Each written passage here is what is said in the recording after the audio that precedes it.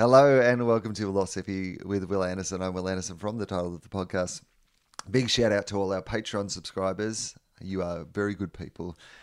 You are the reason that this show came out weekly and often more than once a week last year. And you are the people that continue to make sure that this show comes out now. And in return, you get these episodes a day early and ad-free. So if you're not a Patreon subscriber, but you've been thinking about it, now would be a good time because we're very close to that magical $5,000 per month. And if we get to that $5,000 per month, of course, what that means is we'll be able to do a brand new episode with a new guest, like today's episode with Steph, every week. And also a catch-up episode with a previous guest, like last week's Jan Fran episode, or one with M. Rossiano that I have up my sleeve that I want to put out in the next couple of weeks. So that's what I'm aiming for 2021 for this show.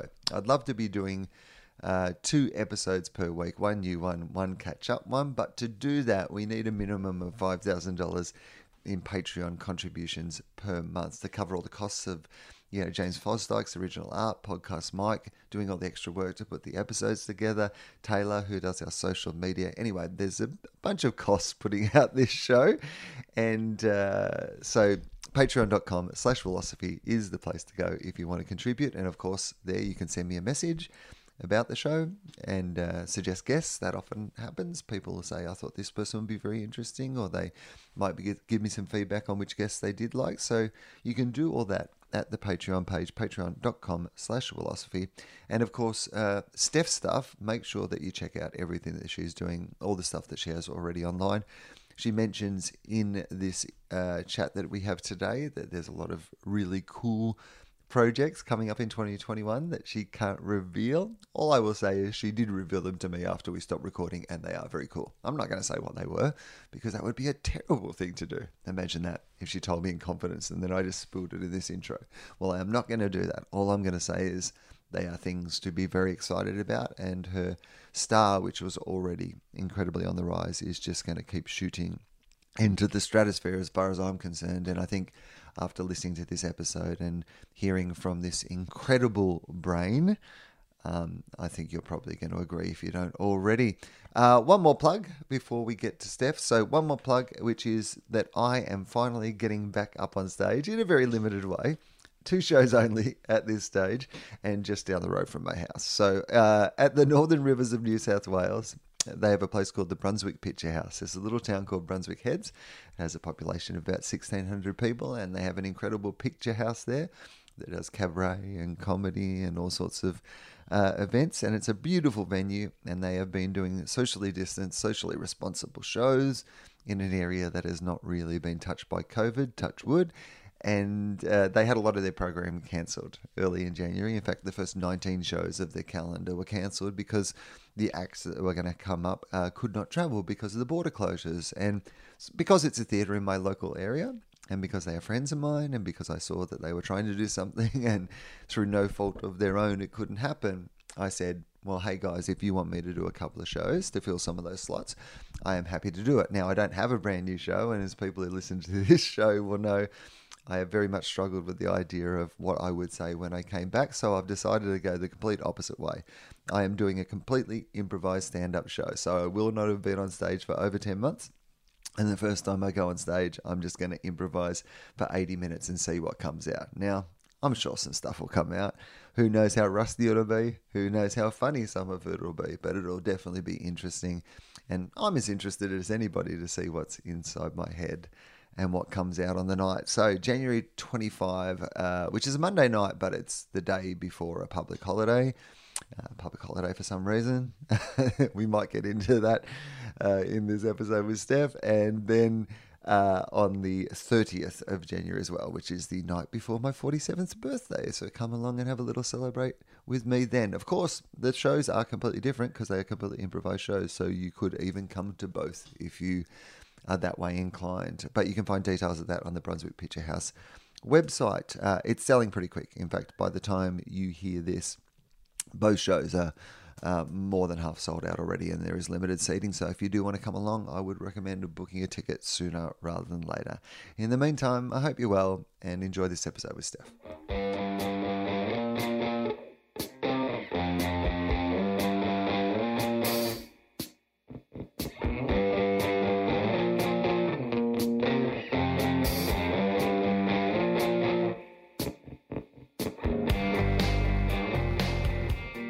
Hello and welcome to Philosophy with Will Anderson. I'm Will Anderson from the title of the podcast, and this is how the show starts. I ask my guests who they are. Not a trick question, but who are you? I am Steph Tisdale. I am woman. Hear me scream.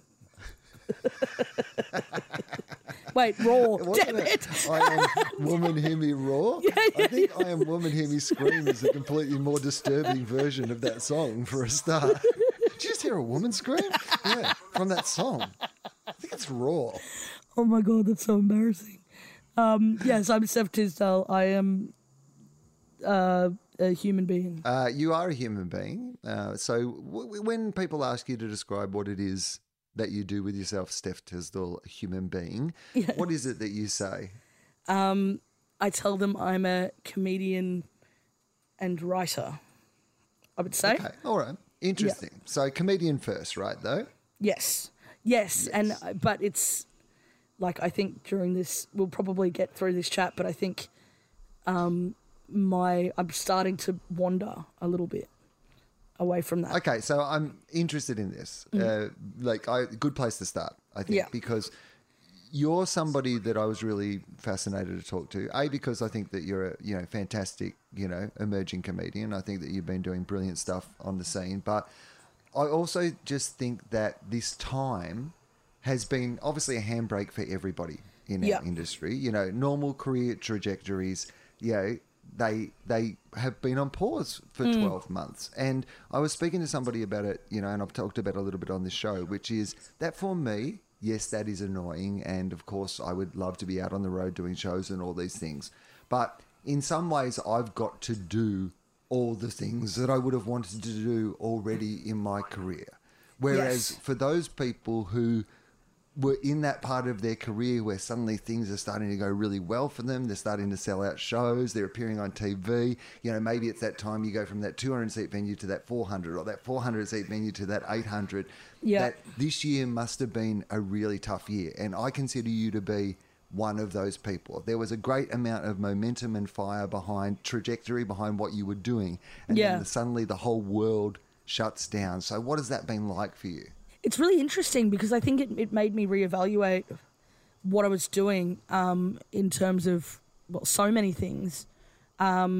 Because, obviously, I, for so long, wanted to be a comedian. And I wanted to reach, I had so many goals that I'd set for myself and everything. And I was achieving it. And then as soon as it all stopped, it was like I was hit with a tiredness that I'd never let myself feel on that trajectory. And I went, hold up a second. Am I still loving this? But I had this question with myself of when I started doing comedy, the only reason why I wanted to do it was to help my people and help my community. And then all of a sudden I was kind of faced with this question of, have I made this more selfish? Is this more about self-fulfillment than it is about what I originally set out to do? And I think it kind of was I was just, it was becoming too personal, too much about myself. And so I started trying to really get back to the grassroots of what I wanted to do. Started sort of looking at ways that I could develop others and mentor, and just naturally found myself going down a kind of a different path within a couple of months, doing more talks and stuff like that. And by complete accident, it's weird how these things happen, but by complete accident, I was just looking for any way to keep some money coming in because I was just hitting that point but not really making a lot of money. And I found this site called Star Now, which is for actors, right? I was like, I'm kind of interested in acting. And then as soon as I thought that in my head, all of these opportunities came up. And now I'm finding, my year this year, for example, COVID, hopefully not ruining it, is mostly going to be full of acting, and I don't have time to do comedy. Interesting. And when you say acting, comedic acting, dramatic acting, a combination of all those things, is there a specific, style of acting that you're doing? Well, I thought it's embargoed. I can't talk about the project that I'm on, but it is absolutely not comedy acting at all. And the other thing that I've sort of said yes to will be comedy acting, but one of them is a very deep, dark kind of, I guess in some ways I'm the comic relief, but it's not a funny show. It's not actually comedy, which is super cool. And it's just really weird how it happened, because I just, like, I had to make this whole plan with myself about, okay, if I want to achieve, you know, like if I want to start changing mindsets and opinions, what would that look like?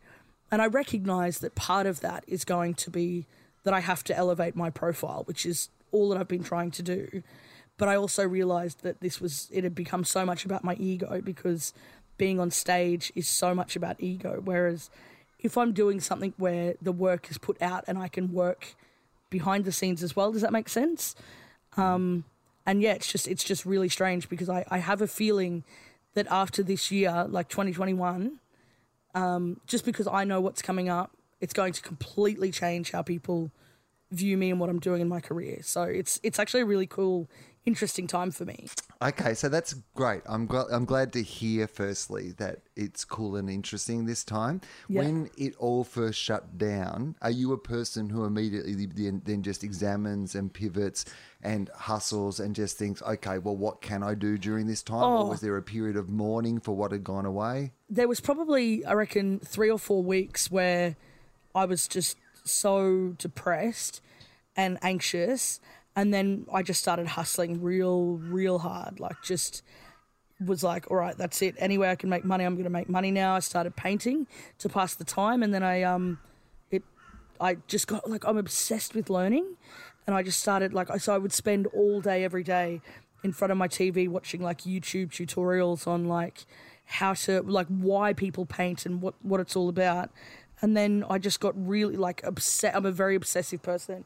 I got obsessed with painting, and then people were buying them, so that was actually getting me through the time. That's how I made some money before I started getting more corporates and stuff in. So I spent a couple of weeks feeling sorry for myself, lived off what I had, and then I was like, all right, hustle begins. And then it was just like throwing out, like, planting all of those seeds, and then I was making money off the paintings. And by the time I'd, you know, kind of gone through that obsession, the seedlings were coming up. You know what I mean? So it was actually like, I'm pretty, like, I think it's really, like, I don't have a huge amount of self-esteem, and I don't really know that feeling of pride. I think, you know, like, I often have that, you know, idea of like, oh, why is this all happening or whatever. But that was a time where I feel really proud of how I handled it. So that's an interesting thing that you've just said there, which is that you say you don't have a huge amount of self-esteem. I think that would surprise people for a start, because you come off as, you know, having good self-esteem. But secondly, that your drive is of somebody. I think sometimes people think that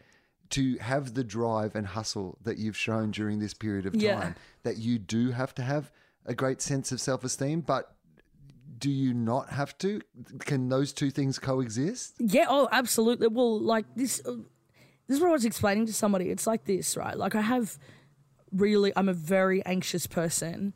And if most things are fucking scary, if I'm motivated by fear mostly for most things in my life, and if most things are scary, like I don't like answering the phone, for example, if that's scary, then fucking it's not that much of a leap to take that next step and, like, do the hard stuff. Oh, yeah, right. Like things that, if you're finding ordinary things scary, then people who don't find those ordinary things scary but find, like, you know, skydiving or you know, handling a snake or something scary, you're like, oh, mate, I feel like that trying to answer the phone. Exactly. I'm already used to this. This is not a big deal at all. It's like you just get so comfortable with being uncomfortable. And so if you're going to be uncomfortable anyway, may as well fucking push hard or something. But I think, don't you reckon, like, I mean, what about you? Would you say that you have good self-esteem? I know. That's why I was so fascinated by what you say, is that I don't think that I have terrible self-esteem, but I certainly don't think that I have a high self-esteem either. Yeah. And I hustle a lot. Like, I do a lot of things, and I'm constantly trying to examine that idea of, well, surely, like, you must have self-esteem if you think that you can stand on stage in front of people and people should give you money to hear what you have to say. Inherent in that proposition is the idea that you believe this. And yet I know me. I know what my levels of self-esteem are, and I wouldn't say that they're matched to this thing that I do as a job. So that's why I was so fascinated by that answer, because I think I recognised a lot of myself in what you were saying. Yeah. Well, but don't you think as well, like, there's this, there's this weird, like, it's all about validation, right? Like, and that's what I mean. That's why I kind of evaluated everything and went, hold up a second. Comedy is just about my validation at this point, because otherwise I would have been happy. Talk me through that a little bit more. Like, unpick that a little bit more. So tell me about, what you were feeling. It's like, I never feel right unless I'm sticking to my principles. Like, I'm very staunchly principled, and I don't feel pride in anything unless I'm doing it for the right motivating factors, and but I'm also a bit of a snob like that. Like, I once heard somebody say they wanted to be a comedian to be famous, and I was like, that's unreal to me. Like the idea of fame for the sake of fame or whatever it is. And so I was just really evaluating what am I trying to achieve? And I thought, well, if I want to make a change for my people, which is what I care about the most, then I have to have a certain level of profile, and I have to be taken in a certain way that people will listen to me, or at least use what I've said to start conversations, or as a conduit to people that they know who maybe have certain attitudes.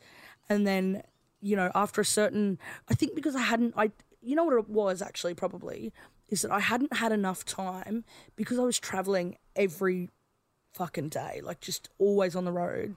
I didn't actually have any time to write new material. And so it was just about validation and money making then. And I was like, this is not what I was trying to do. And I didn't have the time to put, I didn't have enough money to put money into development, but I didn't have the time to do that either. And so it was like, something needs to give. I either need to make more money, like I need to get this to a point where I can make more money to do the right thing, or I need to have more time to do those things. And I'm sure there's a way to do both. But I think I became super aware of how much I needed that feedback from the audience and how empty I felt without it. And it was like, oh man, this is no longer about what I was meant to be doing this for. This was about me. And that made me need to change things. Okay, so there's a couple of things that I really want to talk about that you've brought up. You've brought up a couple of times the idea of, wanting to do this, for your people. And then you mentioned also that you have some core principles. So can you tell us what some of those core principles are, and then, maybe just take us on the journey of why you started doing this, what it was that you wanted to, do for your people? Well, it's like, so I grew up, I recognise that I am incredibly privileged, and that I am lucky enough to be in a position that I have had the opportunities that a lot of my people haven't to speak for my community, So to give you an idea, we all know that in Australia, the most privileged people in society are Indigenous women. So the two boxes of privilege. Well, to give you an idea, I grew up in, so my parents, my people are from North Queensland, the Atherton Tablelands, the Yidinji people, we're Dulgari Yidinji. And my mum grew up on country, and she moved away with her family when she was young. Well, not young, but in her 20s or whatever. And she, sorry. Just wait for that to pass. She started a business with my dad when they were really young. And by the time I was, in Mount Isa, and then by the time I was about 6, we moved to Brisbane, and the business was incredibly successful, very lucrative.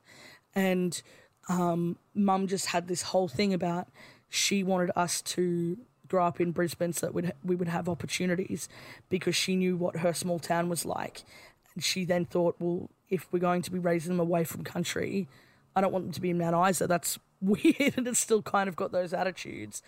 And so she wanted to raise us in Brisbane, and she was very big on making sure that we were, well educated and had lots of support around us and that.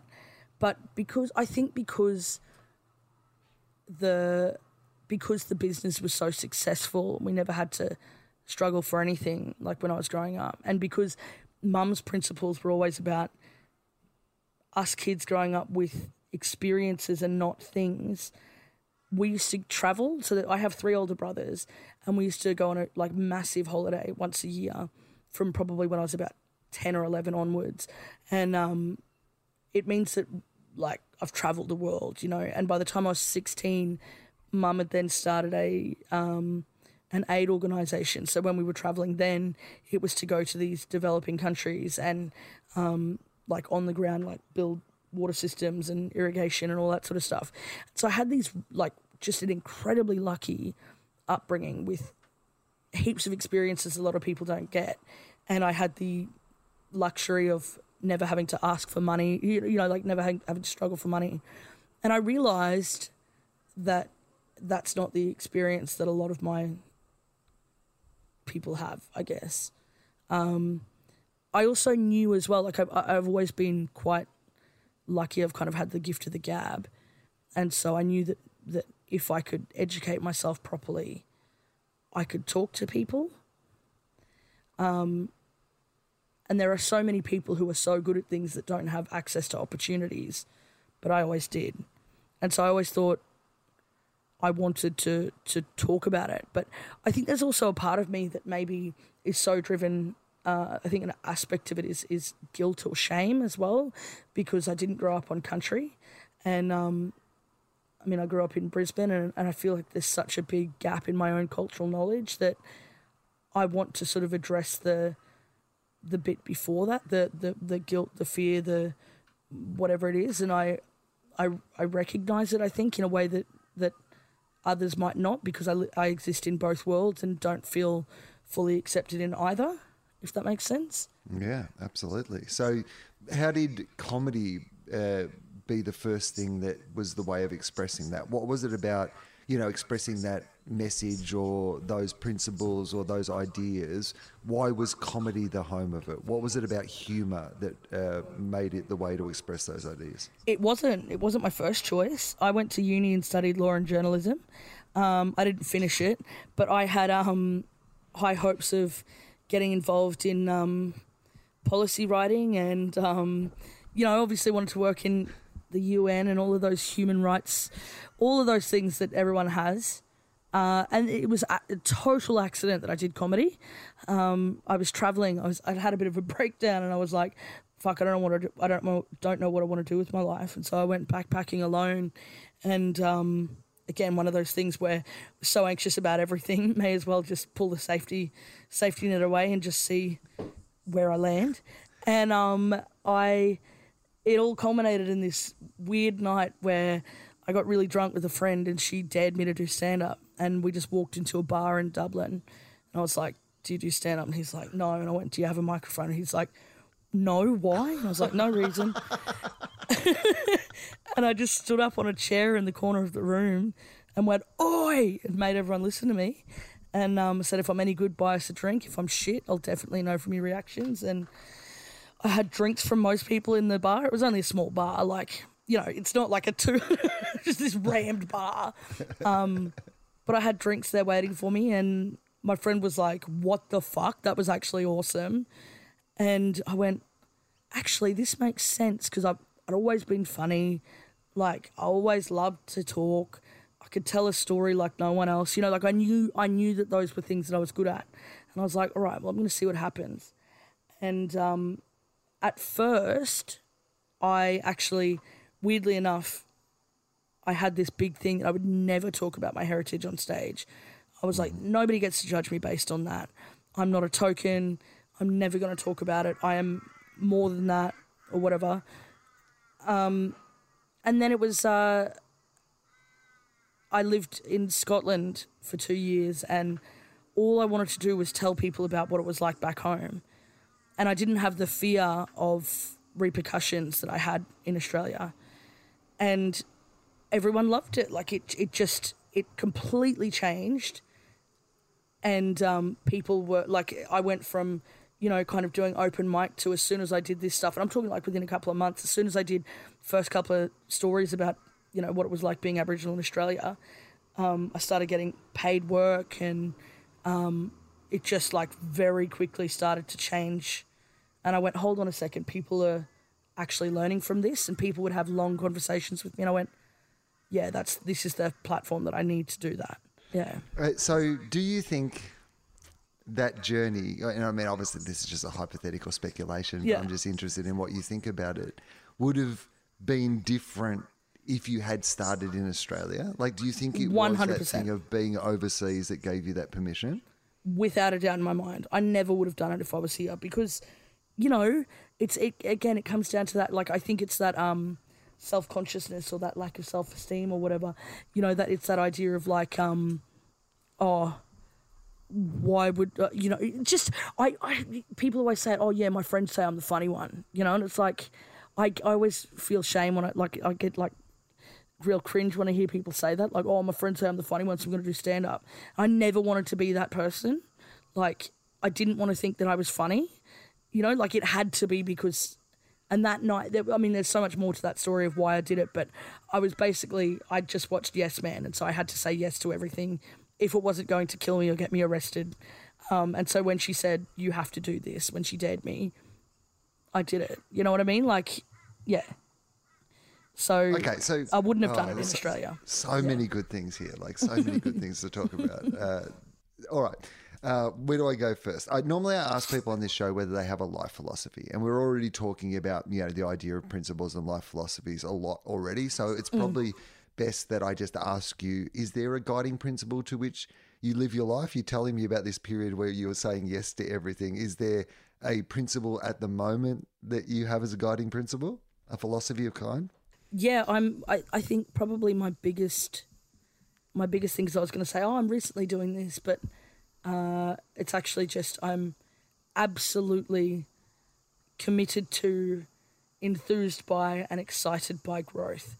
Just growth. I just love growth. I love seeing it in other people. I love focusing on growth.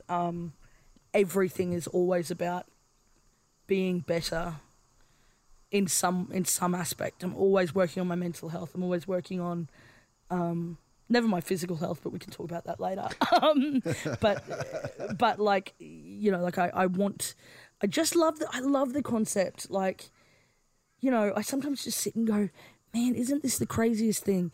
If you are born in, Australia in a certain area with a certain whatever, and you have no physical or mental impairments, as a human being, the spectrum is from, you can be like Martin Luther King, or you can be like Hitler, you can be like Oprah. Like, the spectrum of humanity is unbelievable to me. And so the idea of like, I'm going to do everything I can to be on that really good side is just so exciting to me. It makes me, every time I hit really dark periods of my life, I go, oh, but I want to always, like, I want to achieve this goodness, this being good in a way that changes the world. I'm very committed to that. I mean, being good in a way that changes the world is a huge ambition, a huge idea. Yeah, the idea that somebody can actually change the world. So can an individual change the world? Do you believe that an individual can change the world? 100%. There is no doubt in my mind. And I believe that they can, because I think every single individual changes the world every single day. It's like my dad and I often have this chat about, like, do you believe in fate? And I always say no, but what I do believe is that humanity will always assign reason and consequence to things, whether, in hindsight, right? So fate is true if you look at things in hindsight. Yeah. But I'm not sure whether there's retroactively fatalistic, right? Yes. You're just going, this was always going to happen. I can see now how this was always going to happen. Only now that I'm looking back on it. Did not see any of the signs along the way. This is pretty obvious. Exactly. But then thinking that way, right? What I always think is, because then he posed to me, he said, okay, so what if there is no such thing as fate in the way that we sometimes think that everybody has a path? But what if it's more that the world has a path to push certain people to certain peaks to make big changes around the world? Like he said, think about it. Hitler was the most fucked up, like Stalin, they're the most fucked up people. But had we not had them as examples, what if XYZ happened? You know, like, is it better to see the bad for what it is and learn from it? You know, like these kinds of questions, and then see these really big examples of goodness, and, you know, kind of that idea was really exciting to me. And I thought, well, that's a cool way to look at it. Everybody's perspective on the world contributes enough to change somebody else's. You know, like everybody contributes, and we're all like a wave. And if we're like a wave and we all have to push one thing forward, then there is some idea that some aspects of that wave are going to stand out more and lead the rest of that wave.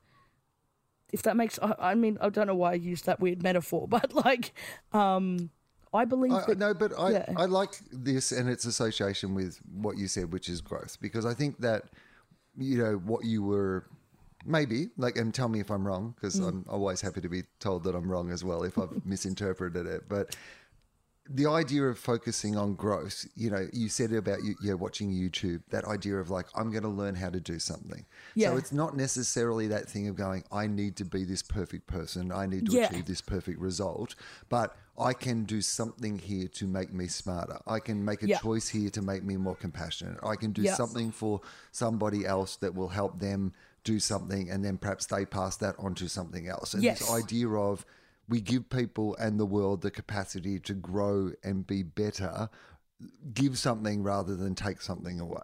You want to do something on behalf of your people. You want to speak on behalf of your people. You want to make the world grow. You want to learn how to do new things yourself. You have a growth mindset yourself. Like, you're not, it's not just stand-up comedy now. It's going to be acting. It's going to be speaking. It's going to be doing talks. You're going to find other ways to get that message out there into the world. So before we get to the specifics of that, I think maybe what I want to ask you is a more general question, because do you believe...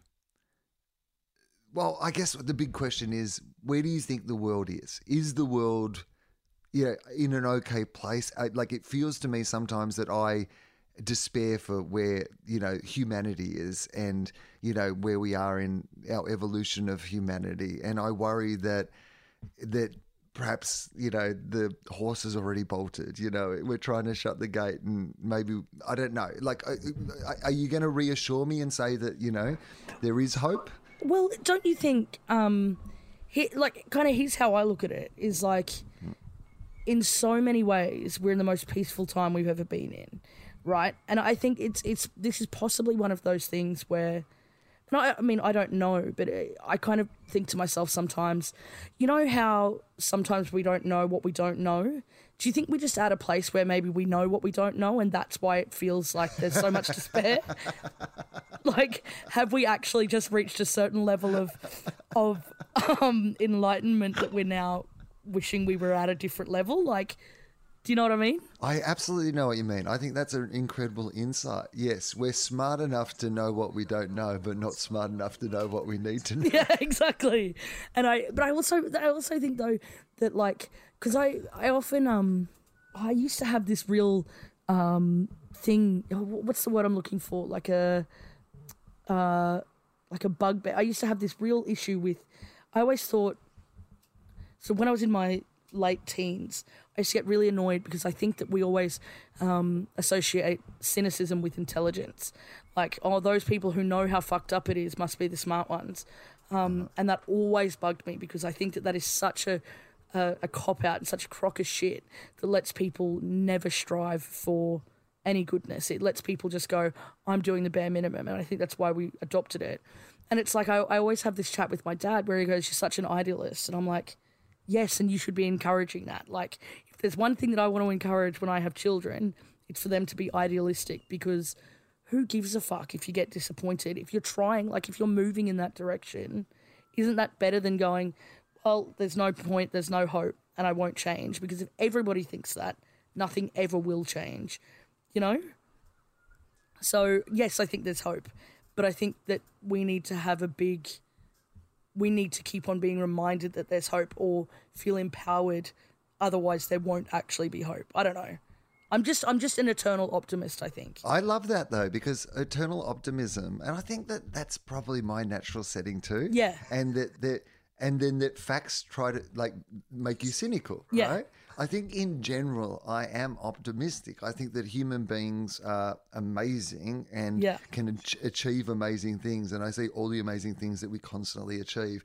And I really do hope that our better instincts outweigh our worse instincts. And Yeah. we do have the possibility for going forward. But of course, I also agree with what you say, because sometimes when you say that, you sound like a naive idiot. Exactly. Like it sounds like you haven't Exactly. been watching the news and seeing what's going on. But surely all comedians or all people who speak about the bad shit in the world are optimists. You wouldn't fucking talk about it unless you thought and hoped it could change.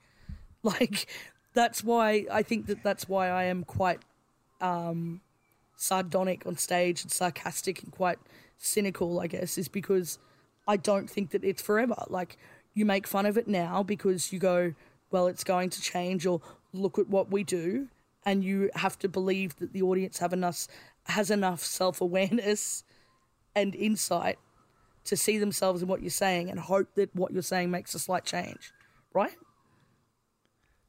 I mean, I think you are right. You're blowing my mind a bit here. This is like, it's Monday morning when we're recording this, and you've come out on fire. I'm loving every bit of this. This is some good stuff, Steph. I'm right into it. So, whatever course you're selling, I'm signing up. Yeah, I'm going to start a cult. Okay, so I want to talk about the aspect of my people. And when Yeah. you say my people, I imagine that there is a broader context to that, because, like, in that, you know, the people who come to your shows, the people who are following your work, it's not as if they are all one type of people. But I think when you say my people, you mean, you know, historically, you know, the First Nations people Yes. of Australia. Yeah. Yes. Aboriginal So Australia. talk to me about that, Yes. Aboriginal Australia. But I'm also shit scared because, like, I would like to do things for my people. However, there's a really difficult.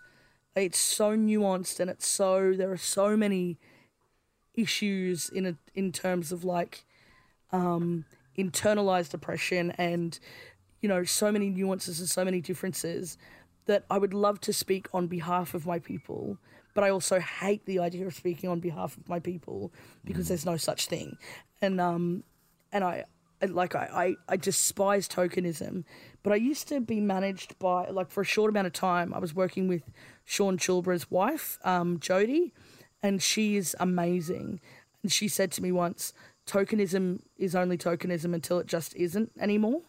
And I was like, I know that's a really simple thing to say, but it completely changed my mind. And I went, that's true.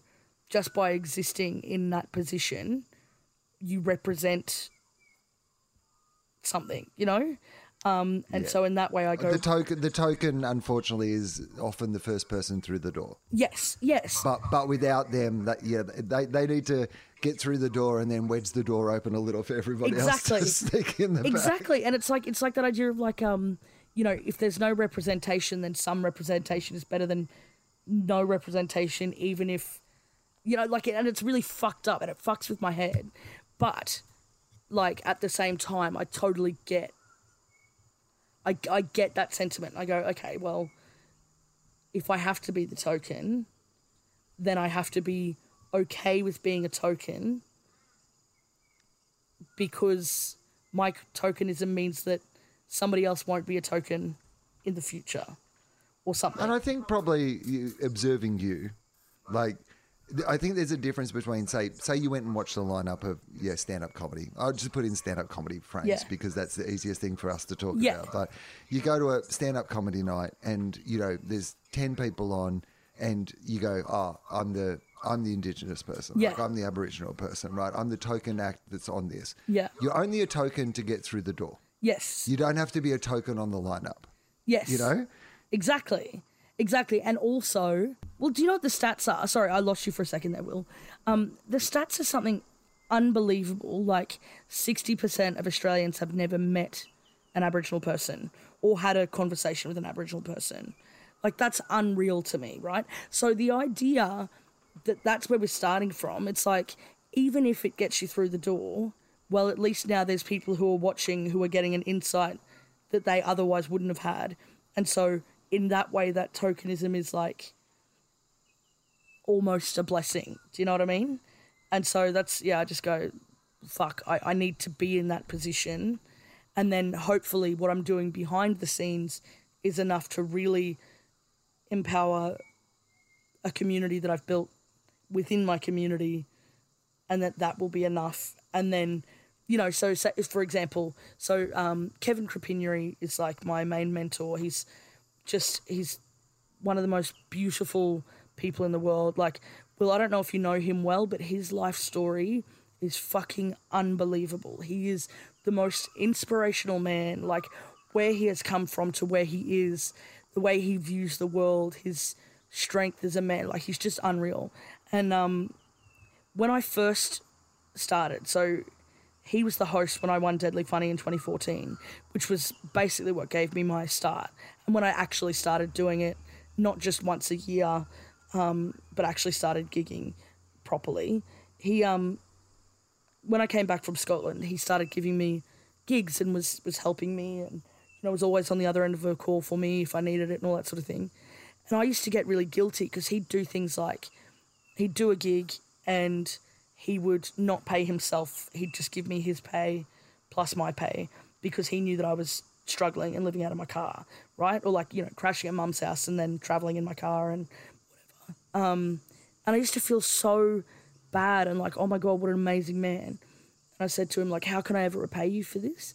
And he said, I don't expect repayment. He said, this is how it works in our industry. He goes, there's fuck all black fellas in here, right?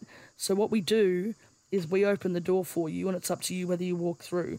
The only thing that I ever need from you, Steph, is to open that door for somebody else and show them that they can come through. And so it's been a huge thing right from the very, very beginning that anytime that I see another black fella that I reckon has a lot of potential or whatever, is like, I'll do the same sort of thing. Get them on a lineup, give them my pay, give them an opportunity, like, pay for their flights, whatever it is, to make sure that they get opportunities, and then just tell them you need to do the same for somebody else. Like that kind of mentoring through, like, down the line, sort of talking about the shit that we can't talk about with other comedians. Because a big thing that we can't talk about to the mainstream is the fear of community backlash, the fear of what it means as far as, like the responsibility that comes with any word that you say, whether you want it to or not, becomes a representation of your people.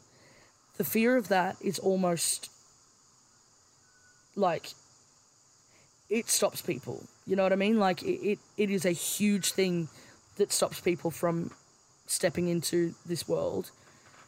And it's a massive part of the mentoring process that I find is that's what you spend most of your time talking about, is if you believe it's funny, if it's worth saying, say it. What if the community says this? Oh, they absolutely will. And it will cut you to the core. So you need to be motivated by the best of intentions for your people. Otherwise, there's no point in you doing this. It's such a huge responsibility to take to the table. It is, right? yeah. Because firstly, as you said, like, there is no such thing as, one version of what your people are. Exactly. That was never the case. Yeah. There was always, very different communities and tribes of different people speaking different languages and having different customs. So exactly. It was never one people to start with. They've been incredibly disenfranchised by particularly white Australia. Let's be completely honest about what we're talking about. And most of the time, I imagine, I'll ask you your question, but I'll put it on me first. Yeah. I remember a couple of years ago, I had a particularly good routine, I will say, and because I'd worked on it for so long to try to get it right. Yeah. And it combined what had happened to Adam Goodes, the footballer, the racial vilification of him, with a whole routine about changing the date of Australia Day. And it was something that I was incredibly proud of as a piece. And I probably worked on it harder than any other piece that I'd ever worked on because I wanted to make sure that I was not getting anything wrong, right? Like I wasn't saying anything that was... But as somebody later said to me, they said, yeah, but how many black fellas did you do it in front of? Because the majority of people who come and see my shows are still, white or whitish Yeah. Australians. So I am a white guy having a white guy's take. I think, a good take, but a white guy's take, and then saying it to other, whitish people. The people that I'm talking about aren't actually, there's no real skin in the game. But that is not your scenario. Like, you are talking, talking about your own individual experience. Yeah. That then becomes you representing your community as well. It becomes politicised.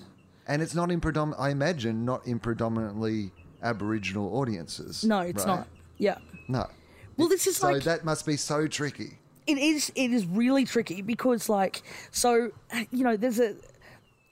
Andy Saunders and I often have this conversation about it's so bizarre how open Australia is to hearing anybody who isn't Aboriginal talking about the Aboriginal struggle in Australia.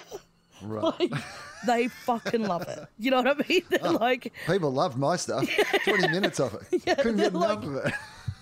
They're like, oh, it's so true. It's so true. Like, when we have British comedians get up on the gala and they go, wow, you really treat your black people badly. And everyone's like, oh, we do. But as soon as you're a black person saying, you treat us pretty badly, people are like, fuck you. Yeah. How dare you? What are you complaining about? Yeah, exactly. Get over it. It happened 200 years ago. And it becomes this whole thing, which I always find quite funny. And I keep on trying to write a routine about it, but I'm just too scared. But I actually for the first time had my the one thing that I was scared of, which was backlash from community. It happened around the same time that lockdown started last year. And it rocked my entire fucking world. And I think it was probably a big part of also why I took a step back from comedy, from stand-up. Because there is nothing worse than what your intentions... my intentions are always to lift my people up. And then having people say, this has done the opposite. You've given, white Australia permission to do this one thing that it was the opposite of what I was trying to do. I used a word. I don't know how much you want to go into it. I have some awareness of what it is that you're talking about. And I know sometimes you're like, I don't want to get myself into more hot water than I already have. I'm open about it. We can speak about it as much or as little as you want about the details. But it was about was it the A word? It was, yes. It was, yes. right? Yes. Yeah, the abbreviated A word. We all know what you're talking about, right? Yes. And I used the word... Yes. How did you use it? Well, sarcastically, the entire point. It's all irony. It was supposed to be, I guess, like holding up a mirror to people and kind of saying, this is the sort of shit that you say, you're bullshit, it's kind of this idea of stop trying to be woke and recognize you're perpetuating this shit. The problem is, it's like when black people say the N-word, right? People go, well, they say it. That's not what I'm trying to do. That's even the C word. I've used the C word quite a bit. Again, in that way to try and take something back, or to not take something back, but to make a really serious point about something. And it's so hard to nail that tone because my intentions are always pure. But the problem with something like that is that, and people will have really differing opinions on it, but there are a lot of people who believe language matters and words matter, and the intention doesn't matter if the word has this reaction. It's like that intention versus result kind of argument. And I mean, a lot of people totally understood it and were totally on board, but there was a section of my community that was really hurt by the fact that I would do that in the position that I was in, and it cut me to my core because I had to evaluate what my principles were, how could I have foreseen that? If I could have, why didn't I do more? And when you're a black fella doing edgy material, well, I hate the word edgy, but I've got a joke, for example, that where I say representation of Aboriginal people is so sorely lacking, so just thank fuck we have so much in the prison system. That's a fucked joke, you know what I mean? That's a fucking it's really on the line. it's really fucking on the line. And I'm happy to do that sort of shit because most people know exactly what the point of that joke is.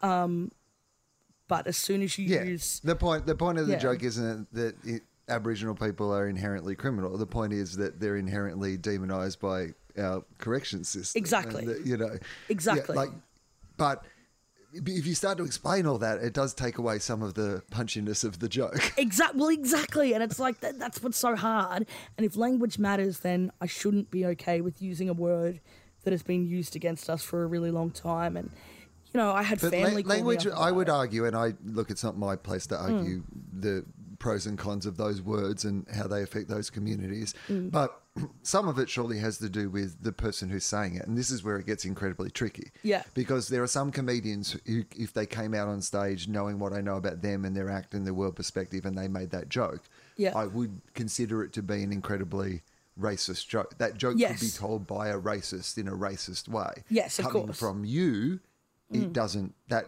isn't where the joke goes. It immediately takes you to the place that the joke is meant to. But Yes. this is what's so tricky about jokes. Exactly. And then so it makes you like the biggest thing is that intention thing. And I think if my intentions aren't matching up with their results, then I think really what I'm trying to do is I just need to take some time off to come back and write some fucking solid gold that I feel proud enough of and don't have fear in writing. And I think I'm also, I think, you know, lockdown, when the Black Lives Matter stuff happened as well, I just got so fucking over all this bullshit because I was like, this is awful. And then I saw like people, I got so angry because there was a girl who I remember, you know, casually dropping that A word around at school and talking about how, they always get free shit from the government and stuff. And then she was posting about Black Lives Matter and was saying deaths in custody. And I was like, is this a trend to you? Do you give a fuck? Do you realise, like, your actions as a person every day contribute to this shit? Do you think that writing something on Facebook now is going to change it? And I got so angry, I was like, fuck this. I'm not making these people laugh. Like, I can't deliver the way that I want to, which is full of love, because I'm just feeling angry. Like even though I'm being, saying shit that's quite on the line or whatever, I always deliver it with a lot of warmth. Well, I can't give that warmth anymore because I'm fucking angry. Because if you don't fucking listen to me, if you're not reading the intention that I'm giving, and if you don't get it, then what the fuck am I doing? So I've just taken some time off, really. Well, like I'm writing a book as well, which I don't even know if I'm allowed to talk about that, but fuck it, whatever. I'm writing a book, and it's a fiction, and it's, I guess about these kinds of issues, and there's just, I think it's really important if I want to make the change that I make. I have to make sure that I realign with my original principles, intentions, get my profile to a point where people will listen and where I can fucking talk without fear and without anger. And that's fucking hard. Okay, so many things. God, this is a good chat. I'm enjoying this so much. You're the best. So I think starting with anger is a great place to start. In fact, there's a bit of me that's always suspicious when any joke doesn't start with anger. I think then it's important not to then take that anger necessarily onto stage. The way you Yes. present something doesn't need to match where it has started. But Yes. if it doesn't start with a bit of anger, even if it's just anger at the bus coming at the wrong time, Yes. jokes should really start with a bit of, the grit that makes the, Totally the agree. pearl, right? Yeah. Then sometimes people don't do enough of a good job. Sometimes you're just like, oh no, I'm still just angry about this. I haven't turned it into a joke yet. I haven't made it fun. I haven't done my job properly. Yeah. It feels to me that the anger thing is a beautiful part of this process. Keep Yes. the anger, lean into the anger. Like, beautiful things in your comedy and your work are going to grow out of that anger. It's just then about finding comedic or other ways to express that anger that isn't Exactly. just pure anger. But the other thing is, what I'm hearing from you is that you're someone who likes to grow. You're someone who likes to challenge yourself, to examine things, to go, how could I have done this better? And Yeah. you said at the start exactly what had happened. You were doing the same material that you'd been doing for a couple of years because you hadn't had time to step Yeah. back and write new material. But guess what you hadn't been doing in those 2 years? Standing still as a human being. In the way that Exactly. you think about things, in the way that you engage with the world. And the world hadn't stayed. So you've just your material, what you were saying, wasn't matching the intellectual capacity that you now have to be able to say things. And Yes, that's where true. the mismatch is. That's so true. That's exactly right. Which is why, like, because I don't think this is a forever thing. It's not even something that I've really said publicly that I've kind of stepped away from comedy, because I haven't really. But It's myself. been easy to do it because comedy Exactly. stepped away from all of us. Exactly. And I've just been like, thank fuck, because I know that you're so right, because I've actually been saying a lot, like, this is the first time I've allowed myself to be angry, number one. Like, I've never been an angry person. It's one of my biggest fears. I've grown up around a lot of angry people, and it's something that I've literally feared all my life. And this is the first time where I've ever gone, this is the fucking best shit. Like, this anger is making me work hard in a very different direction, because I know that it's going to loop back. So, like, it's actually a really good thing. But I think you're right. Like, right now I'm just trying to build some experiences and some stories so that I can come back with material that is just fucking bulletproof and that takes me to the place that I need to be taken to. And I think hopefully the things that I'm working on will also help me build a profile in a different way that means people won't see me, will maybe see me a little bit more multifaceted, so that when I talk about certain things, there's a very different understanding or intention or even just perception of them.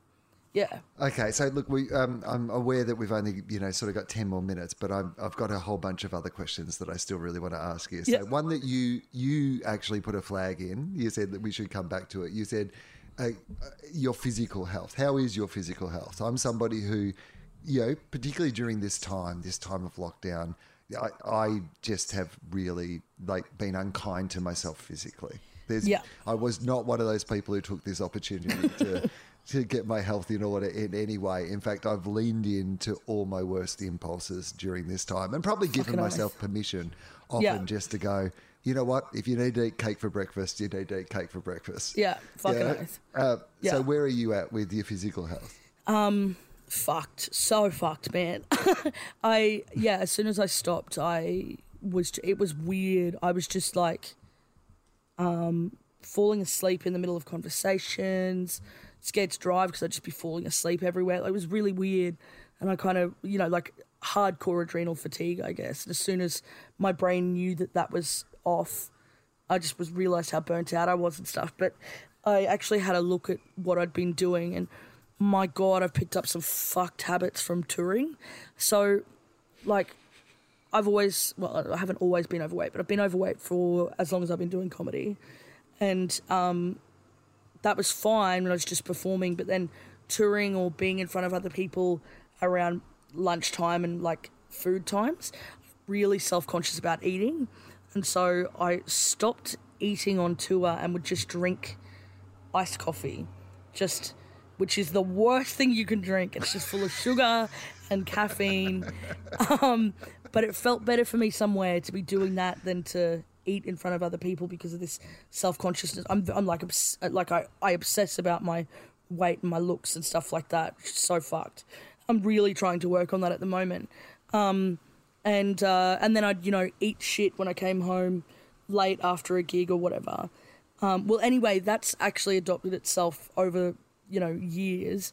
And I realised, when I was in lockdown, I was like, I haven't eaten for 3 days. And then I'd eat and just binge, just absolutely binge, but in private and secret. And I went, oh, fuck, this is a thing.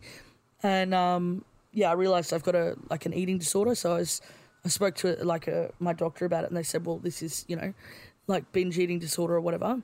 And I had to recognise, yep, that's what it is. Plus, I'm really addicted to these iced coffees and the sugar and this instantaneous high. And I realised I had anemia and I had sleep apnea and so all of these things. I just haven't been sleeping properly. And, I had to go, oh my God, my physical health is actually really poor. And a lot of it has to do with my weight. And a lot of my weight issues have to do with how I feel about myself, blah, blah, blah. This has been this big thing. And I've actually been working with a food psychologist who specialises in this stuff. And it's been really enlightening because it's so connected to feelings of self-worth and self-love and all those sorts of things. And, you know, tiny things from when you're little how you attach to certain things, your attachment to things, and, you know, aspects of your childhood that you go, oh, that's not really a big deal, but it rocks your feelings of attachment, and you attach to other things. And, you know, I've come from a family of like, they all run marathons and they're all fit and healthy and beautiful, like super attractive. And I've never been able to be like that. I've always had this real issue and lack of control over food. And it's so weird as well, because I'm a person of extremes. And when I've lost weight in the past, as soon as I start, I become obsessed, and I will starve myself, and I will, you know, overexert myself, and it will last for a certain amount of time until I have a breakdown and then stop, and then it goes back to exactly how it was. And when I realized all of these things, I was like, I have no idea. Like, this is the physical, you know, culmination of all of my fears and attitudes and stuff. So, weirdly enough, I Googled. So I've been doing all this stuff, but I'm too busy. It becomes it's really easy to drop it as a priority, especially because it makes me feel so vulnerable and scared, right? So then I Googled fat camp for adults, and I found this place, and it's a retreat, and it's like 3 weeks without your phone, no smoking. Like, I'm a heavy smoker. No smoking, no phone. Well, you know, at night you can have your phone. There's like dietitians, trainers, physios, psychs, whatever. And I feel like a fucking, like, American, like, Hollywood star, because it's so fucking expensive. But I've booked in. I'm going in. I'm going in on the 1st of Feb. I'm going to spend 3 weeks in this, like, essentially fucking food rehab, and just, it's all about retraining and teaching yourself how to have a normal relationship with food. I'm shit scared, but I'm super excited. And I've just given myself permission to not obsess about things either way, because I'll do that. I'll obsess and then I'll binge anyway. So it doesn't matter what my attitude is. I'm struggling to not put on weight until I've dealt with the underlying issues. So I'm going to this retreat on the 1st of February. So there you go. Oh, man, like, we don't have enough time to get into everything I want to get into today. I want to finish up with just a few quick things. Yeah. This episode's coming out in January, and obviously January in Australia, you know, we go through our lovely little dance that we like to have every year around January the 26th. Yeah. Thoughts? Just fucking change the date, man. It's just so fucked. Like, we just need leadership. Like, as in, this shouldn't be about people talking on Facebook. Somebody needs to make the decision to just change it. And if our leadership hasn't got the leadership qualities to push for a better future, then they go fuck themselves. Yep, good succinct answer. Agree 100%. Well said. Endorsed by Will Anderson.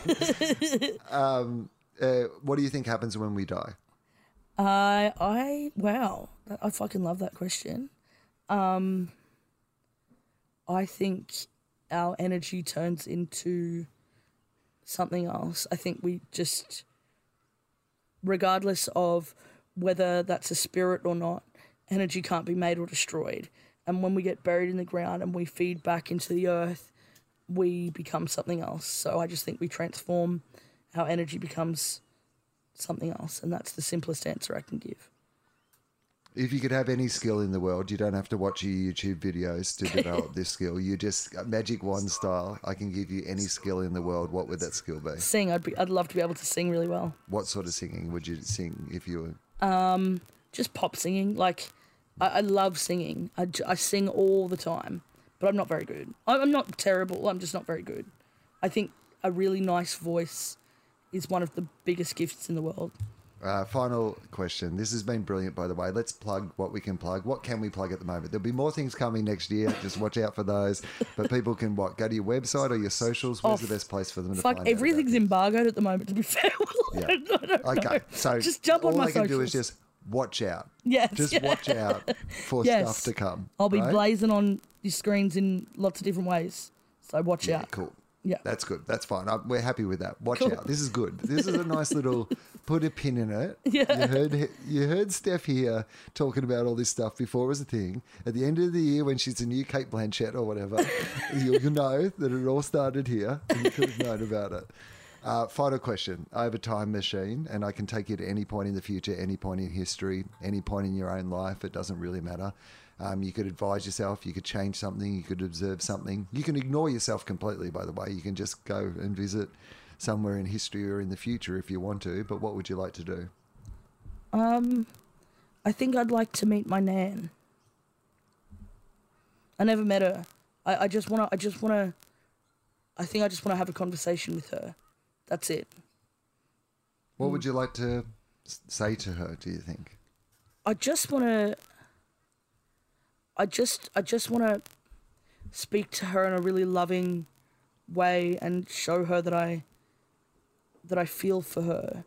She had a tough life, and I think that's why she was tough on my mum, and I think that's why my mum grew up with so much internalized oppression about herself, and I think that's why we struggle to learn culture. It's a very multifaceted thing, but I want to tell her that I see her struggle and that I'm grateful. Yeah. Just want to give her love. I just want to show her love. Well, I'm incredibly grateful that you took this call from me, Steph. This has been so much fun. I have loved it. I appreciate thank you you. greatly. I'm very excited to see what happens with you next. Oh, all these thanks, man. It's secret been so embargoed fucking projects. nice, eh? It's been really fucking cool. Thank you so much. Yeah. I This told has my been friend great. I was going to do this. She was like, Oh, yeah? Will Anderson. I just told my housemate, I was like, oh, I've got this thing. Oh, you fucking serious? You're so cool. I can't believe how famous you are.